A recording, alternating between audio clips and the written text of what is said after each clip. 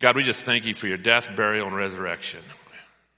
God, we're here to celebrate that. We celebrate it because as a result of it, we live. As a result of it, we have eternal life. It's been a gift, God, that's granted to those who believe, and we cannot thank you enough for the gift. God, as we open up your word this morning, God, I just pray that you would speak directly to us on what you want us to know, what you want us to hear, what you want us to do. God, we long for more of you, God, and we know that your voice is your word. And as it is spoken, God, we just pray that we see you in it. We love you in Christ's name. Amen.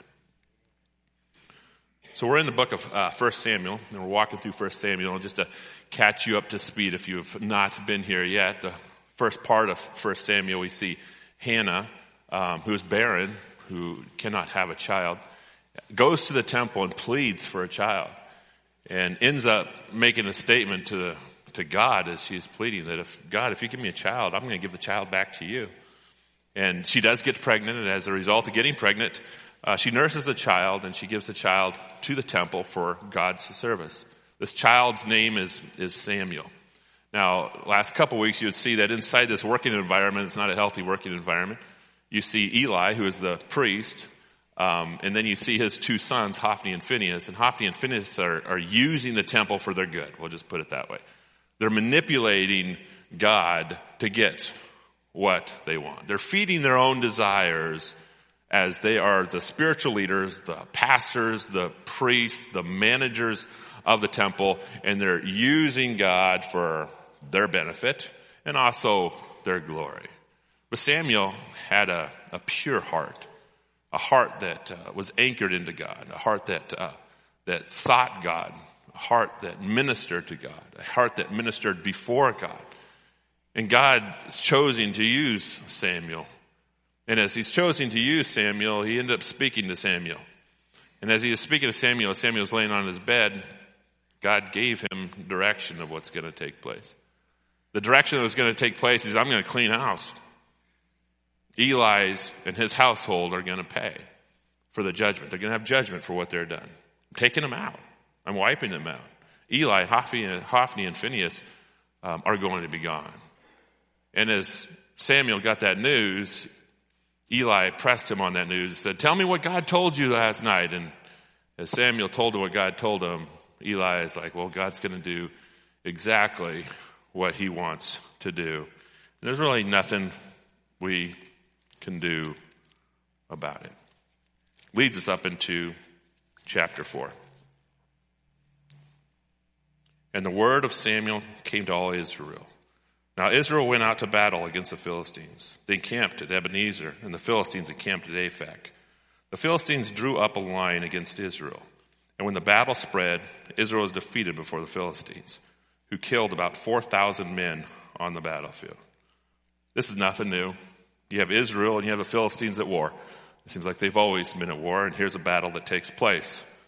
Israel lost this battle, and they lost 4,000 men in losing this battle. And when the people came to the camp, the elders of Israel said, why has the Lord defeated us today before the Philistines? Let us bring the ark of the covenant of the Lord here from Shiloh, that it may come among us and save us from the power of our enemies. So the people sent Shiloh and brought from there the ark of the covenant of the Lord of hosts, who is enthroned on the cherubim. And the two sons of Eli, Hophni and Phinehas, were there with the ark of the covenant. So here's Hophni and Phinehas thinking, we just lost 4,000 people in this war. We're not going to lose more people. They started remembering history about Jericho. Remember what took place in Jericho? They took the ark of the Lord to Jericho, the ark of the covenant of the Lord to Jericho, and they walked around 7 times, and the walls fell, and they defeated Jericho with the power of the ark, the presence of the ark. He starts to think about that. You know this thing that we have in this temple, it carried power back in the day. They also remembered that when Joshua had the ark of the Lord, it says, cross the Jordan. It's like, we can't cross the Jordan, it's too deep. Just take the ark of the Lord, let it go before you, step into it, and it'll part. Hophni and Phinehas are thinking, whoa, we've got this power source. Grab the power source, and let's bring it back into battle. We lost 4,000 men. Then, we're not going to lose it again. So they grabbed the ark of the covenant. As soon as the ark of the covenant of the Lord came into the camp, all Israel gave a mighty shout, so that the earth resounded. And when the Philistines heard the noise of the shouting, they said, "What does this great shouting in the camp of the Hebrews mean? And why? And when they have learned that the ark of the Lord had come to the camp." So here the ark of covenant comes into Israel, and it comes into Israel. It's like, hey, we're going to take the ark into war. What's Israel doing? They're shouting. They're excited. We lost 4,000, but don't worry, we're not going to lose 4,000 again. Why? Because we have this ark of the covenant. What were the Philistines doing?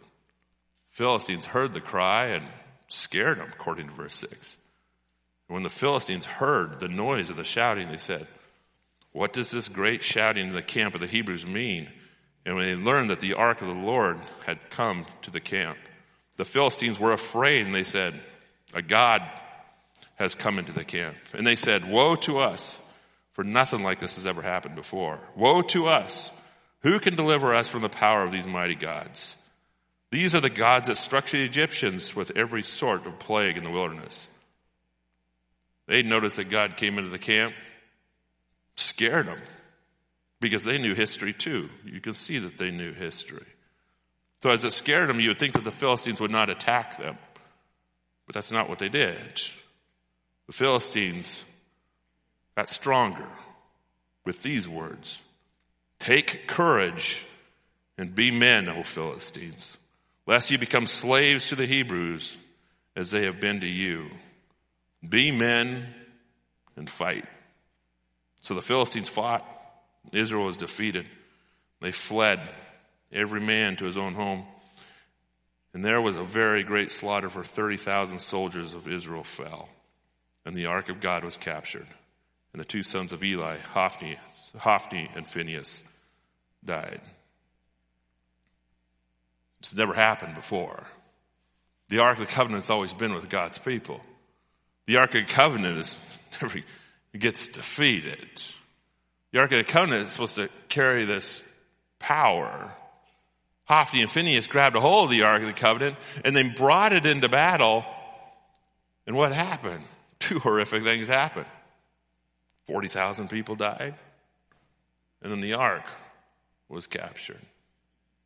Remember where Eli was at? Eli was back home. Number 12. A man of Benjamin ran from the battle line and came to Shiloh the same day with the clothes torn, with the dirt in his head. When he arrived, Eli was sitting on his seat by the road watching, for his tent trembled for the ark of the Lord. And when the man came to the city and told the news, all the city cried out. When Eli heard the sound of the outcry, he said, "What is the uproar?" Then the man hurried and told Eli. Now Eli was 98 years old, and his eyes were set so that they would not see. And the man said to Eli, "I am he who has come to battle. I fled from the battle today." And he said, "How did it go, my son?" He who brought the news answered and said, "Israel has fled before the Philistines, and there has also been a great defeat among the people. Your two sons, Hophni and Phinehas, are dead, and the ark of the Lord has been captured."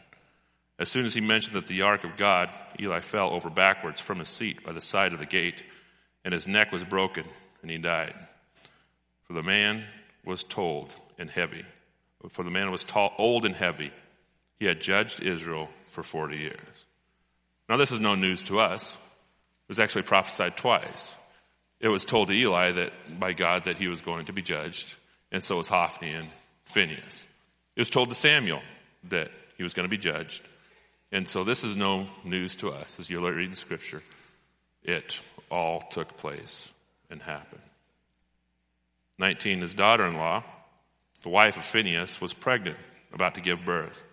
And when he heard the news that the ark of God was captured and that her father-in-law and her husband were dead, she bowed and gave birth, and her pains came upon her.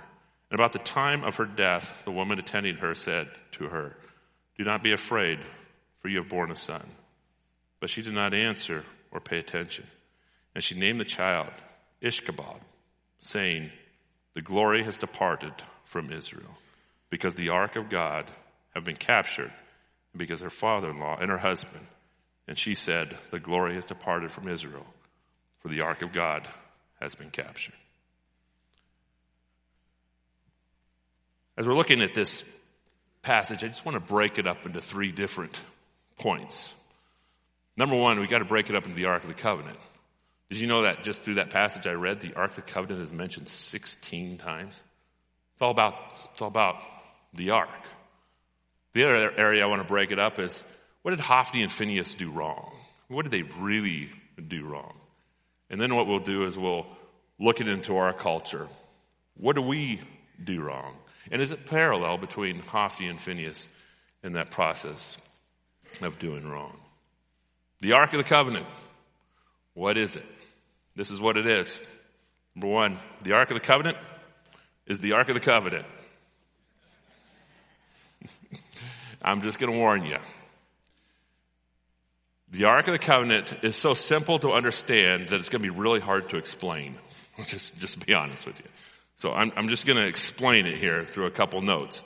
And I hope that I don't lose you. The Ark of the Covenant is the Ark of the Covenant. But let me say it a different way. The Ark of the Covenant is the Ark of the Covenant. The Ark of the Covenant is the Ark of the ultimate covenant.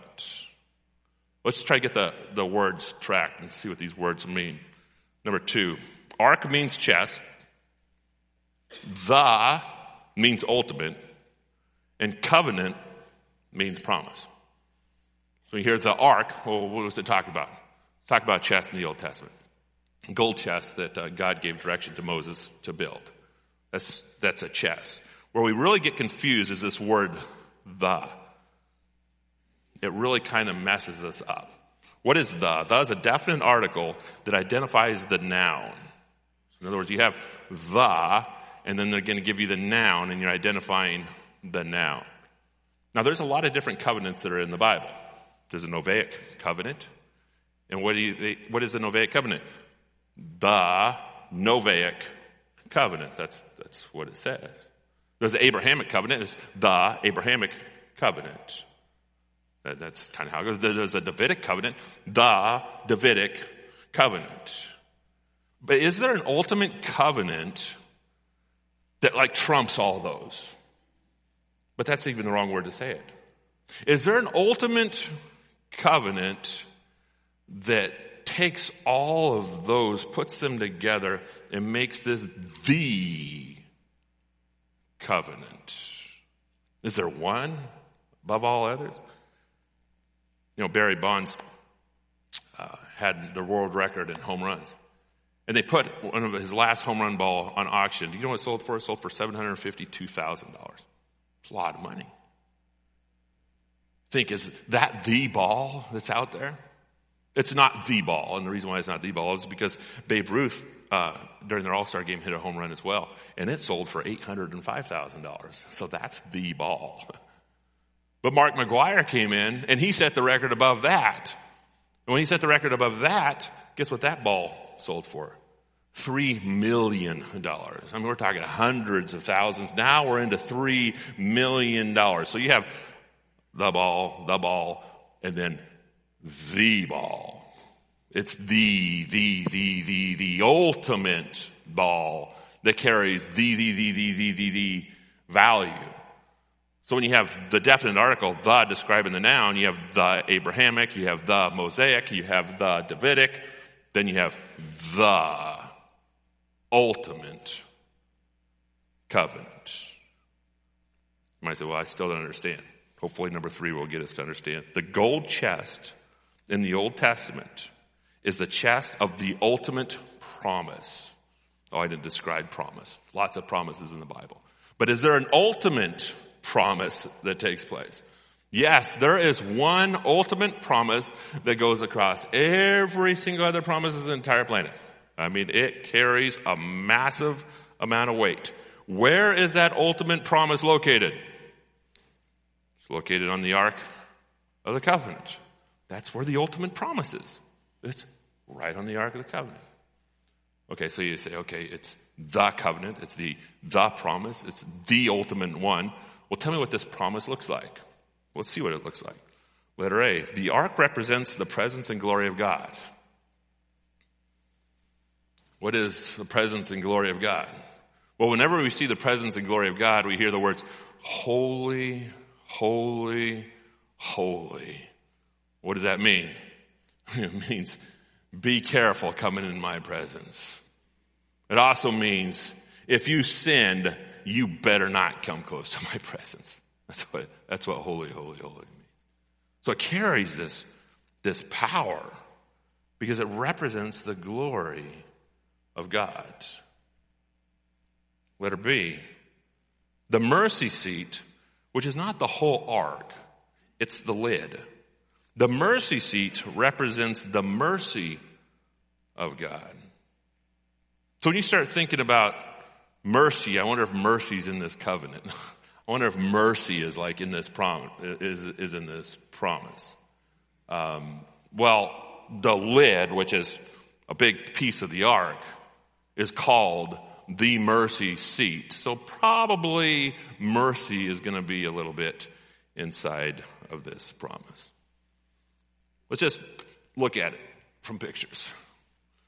So just to explain this is the Ark of the Covenant right here. What is in this box right here? The law. The tablets made of stones was placed in there. Also Aaron's rod was placed in there, and then some manna was placed in there. But the big thing is this is the law. And what sits on the law? The lid is the mercy seat. The mercy seat sits on top of what? The law. And then what's these big things here? Those are cherubim. Cherubim angels. And what do cherubim angels do? The cherubim angels are the angels that whenever you see the presence of God, they are there. I mean, they are in existence. We see that in Isaiah. We see that all the way through the Bible. The cherubim hold this high position. Well, they're sitting on top of the lid, and according to Leviticus 16, there was instructions to make them spread their wings and face each other and make sure that the wings are touching. So they're sitting there facing each other, but what's here? Nothing is there.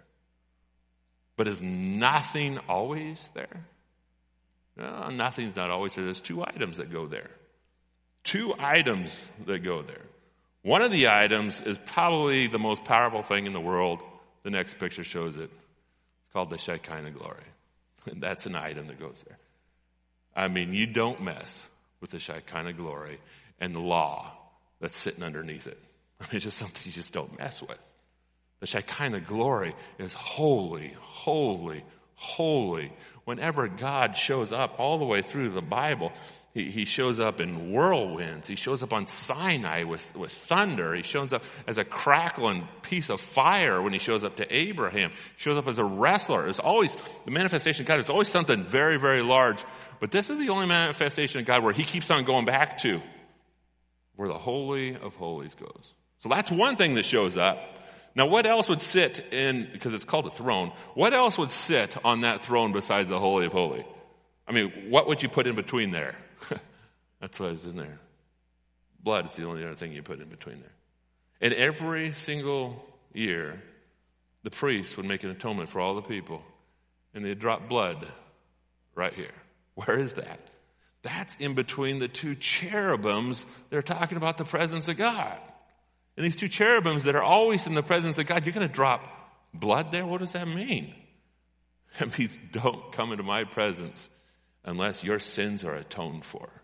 Do not come into my presence unless your sins are atoned for. So let's do the next slide. Two precious things. Look at that. Holy of Holies, God, and then blood. Don't come into my presence unless your sins are atoned for. But where is this pointing us? Where is this going? This atonement isn't working every single year. It's not. The atonement is doing nothing but pushing us towards something because it's called a mercy seat where the ultimate blood will then be put on the mercy seat for the salvation of every single person that believes in the one perfect Son of God who shed that blood. Hebrews 9:11-12 says this, but when Christ appeared as a high priest of the good things that have come, then through the greater and more perfect tent, not made by hands, that is, not of this creation, meaning this is God. He entered once and for all into the holy place, walked into the Holy of Holies, once and for all, not by the means of the blood of goats, it's a different blood, but by the means of his own blood, thus securing eternal redemption. 9:15, therefore, he is a mediator of the new covenant, so that those who are called may receive the promise into eternal inheritance, since the death has occurred that redeems them from the transgressions committed under the first covenant.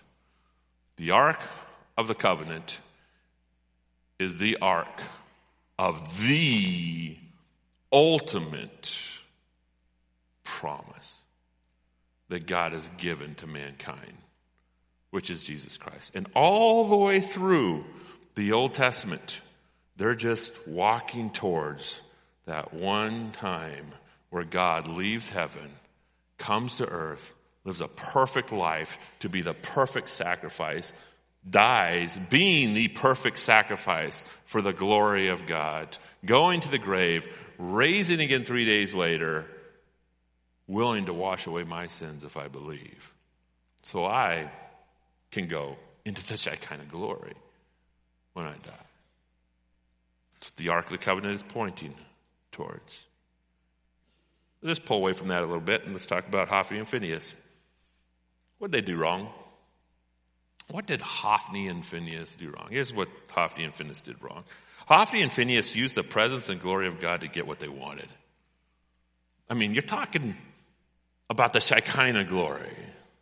You're talking about the mercy seat. You're talking about the ultimate promises. That's even, I keep on saying beyond the Abrahamic promise, but it works inside of the Abrahamic promise. It's not beyond the Noahic promise. It works inside the Noahic promise. These are little promises that are coming up to this ultimate promise. And guess who has it? Hophni and Phinehas. Think of the power that they have. And as a result of the power they have, what do they do with it? They use it for their own glory. They use it to get dollars. They use it to cheat. They use it to get power. And all of a sudden they're losing the war. And as they're losing the war, what do? Let's go back and get it so we can win. You find that in 1 Samuel 4:3. And when the troops came to the camp, the elders of Israel said, "Why has the Lord defeated us today before the Philistines? Let us bring the Ark of the Covenant of the Lord here from Shiloh, that it may come among us and save us from the power of our enemies." Look at that word "it." I underlined it in our notes. The reason why I underlined it is because it shows the character of Hophni and Phinehas. We need it. I mean, if the character was halfway decent, was it Hophni and Phinehas, I mean, it would say, we need to go get the Ark of the Covenant so we can have the presence of God go before us to help us defeat the army. But it has nothing to do with the presence of God. It's just it. Why? Because they want to win. That's what they want to do. They want to win.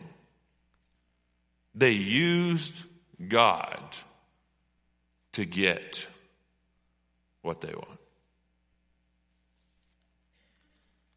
See that all the way through the story. But it does put us back into challenging maybe us today. What I mean by challenging us today, because we read the whole story, and you saw the story that took place, and you saw the judgment, and you saw the use of the Ark of the Covenant, and you saw the use of the power of God. Does that have relation with us? Because we don't have, the Ark of the Covenant, but does that relate with us? Where do we go wrong? Well, ask the question, where does our culture go wrong? Where does our church go wrong? Where do Christians go wrong? Number 5, we use the mercy seat of God to get what we want. We don't use the Ark of the Covenant. We don't take the Shekinah glory and bring it into war anymore. No, what we have is we have this mercy seat of God. The mercy has been granted to us. And when we look at that mercy, it should be blowing us away. But instead of looking at that mercy, we think, well, what can I get from it? When you look at our culture, there's something that's under attack more than anything. And I'm not going to say individuals attack it. I'm not going to say people attack it. I'm not even going to say our government attacks it. I'm going to say if all of them do, Satan is fueling this attack. And it is an aggressive attack. And it is an attack on one word. And it's the word truth. Truth. Just got to get rid of the truth. What is evolution? Evolution is this, we got to get rid of the truth. We got to get rid of the truth. We got to get rid of the truth. And they're just doing it to replace the truth. It's an attack because you got to destroy the truth so it is presented. Now, if you look at our culture, we see the attack on truth, through evolution. But I don't think it's working the way Satan wants it to work. It's not working the way. In other words, how many converts are being pulled away? I'm saying there's lots. But is there enough? How many people are being pulled away to say, okay, I will anchor onto evolution instead of truth and go in that direction? Some, maybe lots, but not enough, I believe, for Satan. So if you're going to attack the truth, you can't just replace the truth. You also have to water the truth down. If you're going to attack the truth, you just don't attack it with one item because you're not going to get everybody that you're going to try to get. You're not getting enough. So you attack the truth by what? Replacing truth, but you also attack the truth by what? Watering it down. I think we're in an era right now where the truth isn't being attacked necessarily by changing it as much as watering it down. What I mean by watering it down, it's not that big of a deal. It's not that big of a deal. Is that where our country is kind of at right now? When the truth shows up, it seems like it used to be a really big deal, but it's not that big of a deal anymore. I don't want to get into political, but just to use a Durham report that comes through. There's a truth. It's not that big of a deal. Let's keep on moving. It's not that big of a deal. Maybe it gets attacked through gender transformation. That's just not that big of a deal. What's going on in our culture in regards to this word truth more than it being changed? I'd say it's being watered down. And the scary part is that it moves aggressively into the church. And we don't even know that it's there. Give you an example. 5, 10, 15, 20 years ago, if somebody wanted to become a Christian, they'd come into a pastor's office, or they'd come and talk to you and says, all right, I'm thinking about becoming a Christian. Prove it to me. Give me the truth. And then what you do is you try to prove it to them. You got evolution, you got this, and you would prove to them the truth. Because they're not going to believe it unless it's the truth. And that used to be the arguments. But it's not the argument, it seems like, anymore. You know what the argument is does it work? Does it work? I'm thinking about becoming a Christian. I just want to know if it works. I just want to know if it works. What I mean by if it works is does Christianity fit my schedule? If it fits in my schedule, then I'll be able to do it. Does it fit in my lifestyle? It's consistent with my lifestyle in some areas, but not consistent with my lifestyle in other areas. And as a result of just saying, truth is watering it down, I'll take it or leave it. It doesn't fit my schedule, chuck it. If it doesn't fit my lifestyle, chuck it. Does it fit in my line of my beliefs? I have a belief system. Does the Bible agree with me? That's kind of how our culture is working. As a result of the fingers of watering the truth down so much that we more look at the Bible not as the truth, but is what is it going to do for me? And if it's not going to do anything for me, what I'm going to do is I'm going to check it. I'm going to get rid of it. The Bible carries some powerful statements. Jesus says, I am the way, the truth, and the life. Nobody comes to the Father but by me. Well, I don't like that. I'm not going to believe that one. That's where our world is at. But is it the truth? God talks about wrath. I don't like that. Well, let's get rid of it. There's a lot of the areas and principles of the Bible that are okay, but a lot of the areas of the Bible that are not okay. And I'm going to determine if I'm going to believe in it or not, if they're okay or if they're not okay. And we can split it a little bit. Most of the Bible I agree with, but parts of the Bible I don't agree with. So I'll just take out the pieces that I don't agree with, and the pieces I agree with, I'll just hang on to, and I'll call myself a Christian. Hell? Heck, no. I don't agree with that. Check it. Get rid of it.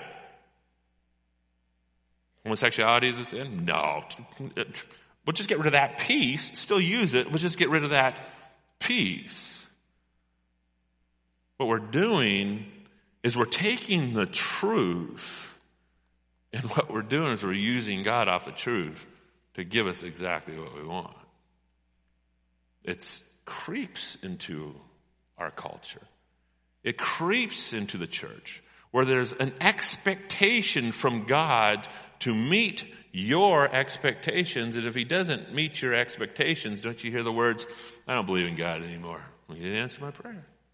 I don't believe in God anymore. He didn't fix my marriage. I don't believe in God anymore. I can't, my job. I've been without a job for 6 months. And you tell me there's a God? I don't believe in God anymore. I lost my child to cancer. And if I'm going to lose my child to cancer, what God would do that to me? You see, the word truth is all of a sudden gone. The word truth doesn't exist anymore. Yet, every single fibers of this Bible is presenting the truth the way it is. Do we take it and move it to exactly where we want it to see if it agrees with us? If it agrees with us, we'll take it. If it doesn't agree with us, we'll throw it away. We put God on the stand. He's not doing what we tell him to do. Put God on the stand if he's not doing what we want him to do. Put God on the stand if he's not completing the things that we want completed. We put God on the stand if he doesn't agree with us. If he doesn't agree with us, let me just do evaluate. If we put him on the stand, we're using him. Number 6, don't use God. Just love him. When you get married, a wedding takes place, and I've done lots of weddings in the church. And when the wedding takes place, what happens? There isn't a pledge from each person to the next. I pledge you my life. One flesh. I pledge you you're the only one. One flesh. I'm pledging that I'm not having a sexual relationship with anybody. I'm pledging that I'm not loving anybody. I'm pledging that in sickness and health, I'm making you this pledge. And you do it with what? You do it with commitments. This massive pledge with commitments. And as the other person is listening to that pledge, what's going on in their mind? Oh my goodness, they're going to give me them. I am going to use them as much as I possibly can. That's not the way it works. When somebody makes a pledge in a wedding, the other person goes, oh, they love me, I'm going to love them back. That's what the pledge works. They love me, I love them back. I want you to show that picture again on the mercy seat. This is the mercy seat, the Shekinah glory. Left heaven, he came to earth, became a man, died on the cross, spilled his blood as a final offering to get you to be able to go into his presence. What is it? It's the Ark of the promise, the Ark of the covenant. And we don't look at it and say, now I can use God to get exactly what I want. You look at it and go, I can't believe you did that for me. I love you, God. That's Christianity. I cannot believe you did that for me. I love you. We don't exist to use God to get what we want. We now exist to just love him for what he did. That's the basis of Christianity. How do you know if you're using God rather than loving him? I'll just bring it up that you know when you're using your mate, or your mate knows when you're using them for the purpose of getting what you want. And it usually ends in divorce. You also know that when you don't you're not using them, you're just loving them, that takes place. And it doesn't end up in divorce. That's usually what takes place. It's the same way with God. How do you know if you're not using God instead of loving him? I'll just give you 4 different fast areas. Letter A. You're using God if God doesn't meet your expectations. If you have expectations on God, you meet these expectations, then your Christianity is based on you using God, not just loving them. I kind of had a bad day yesterday. I fell off a ladder and I got stuck in a tree. So what happened was I have all these oaks, 78 oaks, and I'm not doing all of them, but I'm trying to get all these branches really, really high to make my property look like somebody trims the bushes. But these are oak trees that I can't even reach around. And so I got this 14-foot ladder with Matt Borg. He came out to help me. And I got the 14-foot ladder, and I started cutting one of those limbs. As I cut the limb fell, big old fat limb too. It fell. It hit the ladder, knocked me down, and landed on my. I landed like I was supposed to land, but it still doesn't feel like I should have landed that way. So ankles, knees, kind of creaking this morning. It's like, all right, but we got to keep going. I also ended up buying some climbing equipment. You get the spikes, and then you put the rope around like this so you can actually climb up there, and then you take the chainsaw, and then you cut the limbs. And I got up there, I don't know, 25, 30 feet or something like that. I had a limb, probably about 14, 16 inches, which is a big limb. And then a little hand saw. I couldn't even reach around, but I got a face in it. And I was getting exhausted up there because I don't know how to do it very well. And it was exhausting. I got the face out, and then I'm like, okay, now to go up here, and I cut the thing down. The whole limb fell. I mean, it's a lot of wood, a lot of weight fell. But then it landed onto the tree. That means I can't get my rope down on the tree. And I looked at Matt and said, I'm stuck. I can't get down. And he goes, what should we do? I said, well, go get a tractor. And so he ran over and he got a tractor. And I'm getting old up there, and I'm like, I was getting tired up here. And sure enough, he grabs the tractor and he pulls the limb out, and then I got all the way down. It's a bad day. How many of us have bad days? How many of us have a bad life? How many of us throw God away as a result? That's kind of what we do. God, I have expectations. If I believe you, I'm going to have a good day. Yeah. If I believe in you, I'm going to be comfortable. It's my expectations that you got. God, if I believe in you, my marriage is going to work. I mean, it's got to work because you got to provide something for me. It can't just happen. Do you have these expectations? Christianity is not easy. Christianity is not safe. It wasn't safe in the New Testament. Christianity is not popular. Christianity is true. So everything else is okay. But when all these things start not working for us, just chuck it. Get rid of it. How do you know if you're using God? You refuse to fight sin. I've got sin, and I want you. God, I'm done confessing it. I'm tired of it coming up. I'm just going to accept it. Maybe I'll change your word a little bit or do something with it to make it all right. You just grab an old fire insurance. Just grab an old fire insurance. You see the blood on the ark? It's Christ's blood.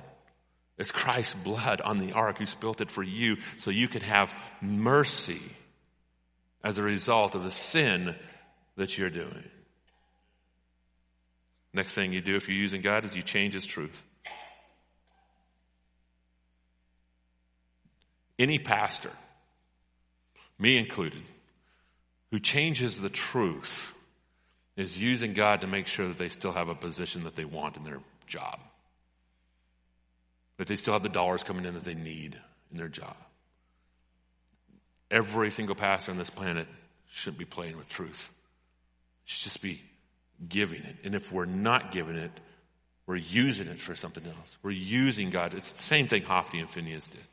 You're using it for something else. It scares me to even think of that as we handle the truth. I had somebody come in the back one time and said, "Thank you for preaching the word of God." And I said to him, "You be the first person to confront me if you don't think I am. I beg you to do it." Because the truth has to stand. We can't adjust it to the way we want it. We're using God if you hate His truth. His truth is who He is. Yeah, we hate it. God says do this. No, I don't want to do that. I want to do this instead. You just took the character of God out of your life. He said it because that's his character. That's his being. He said it because he knows exactly what's best for you. He says it because that's who he is. Yeah, but I don't like it. I hate it. It's all right to have tension with truth. It's okay to have tension with it. But what do you do with the tension with it? You work with the God who gave you the mercy seat. If he loves me, you know what? Like that, anything he says, I'll believe. It's where the Bible's at. Oh, that's an aggressive statement. No, it's a statement that the world needs. If Christ loves me like that, on the mercy seat of the Ark of the Covenant, all the way to the cross and the spilled blood, anything he says, I'm just going to agree with. Period. Anything he says, I'm just going to say it's truth. I'm just going to say it's truth. Will not adjust it.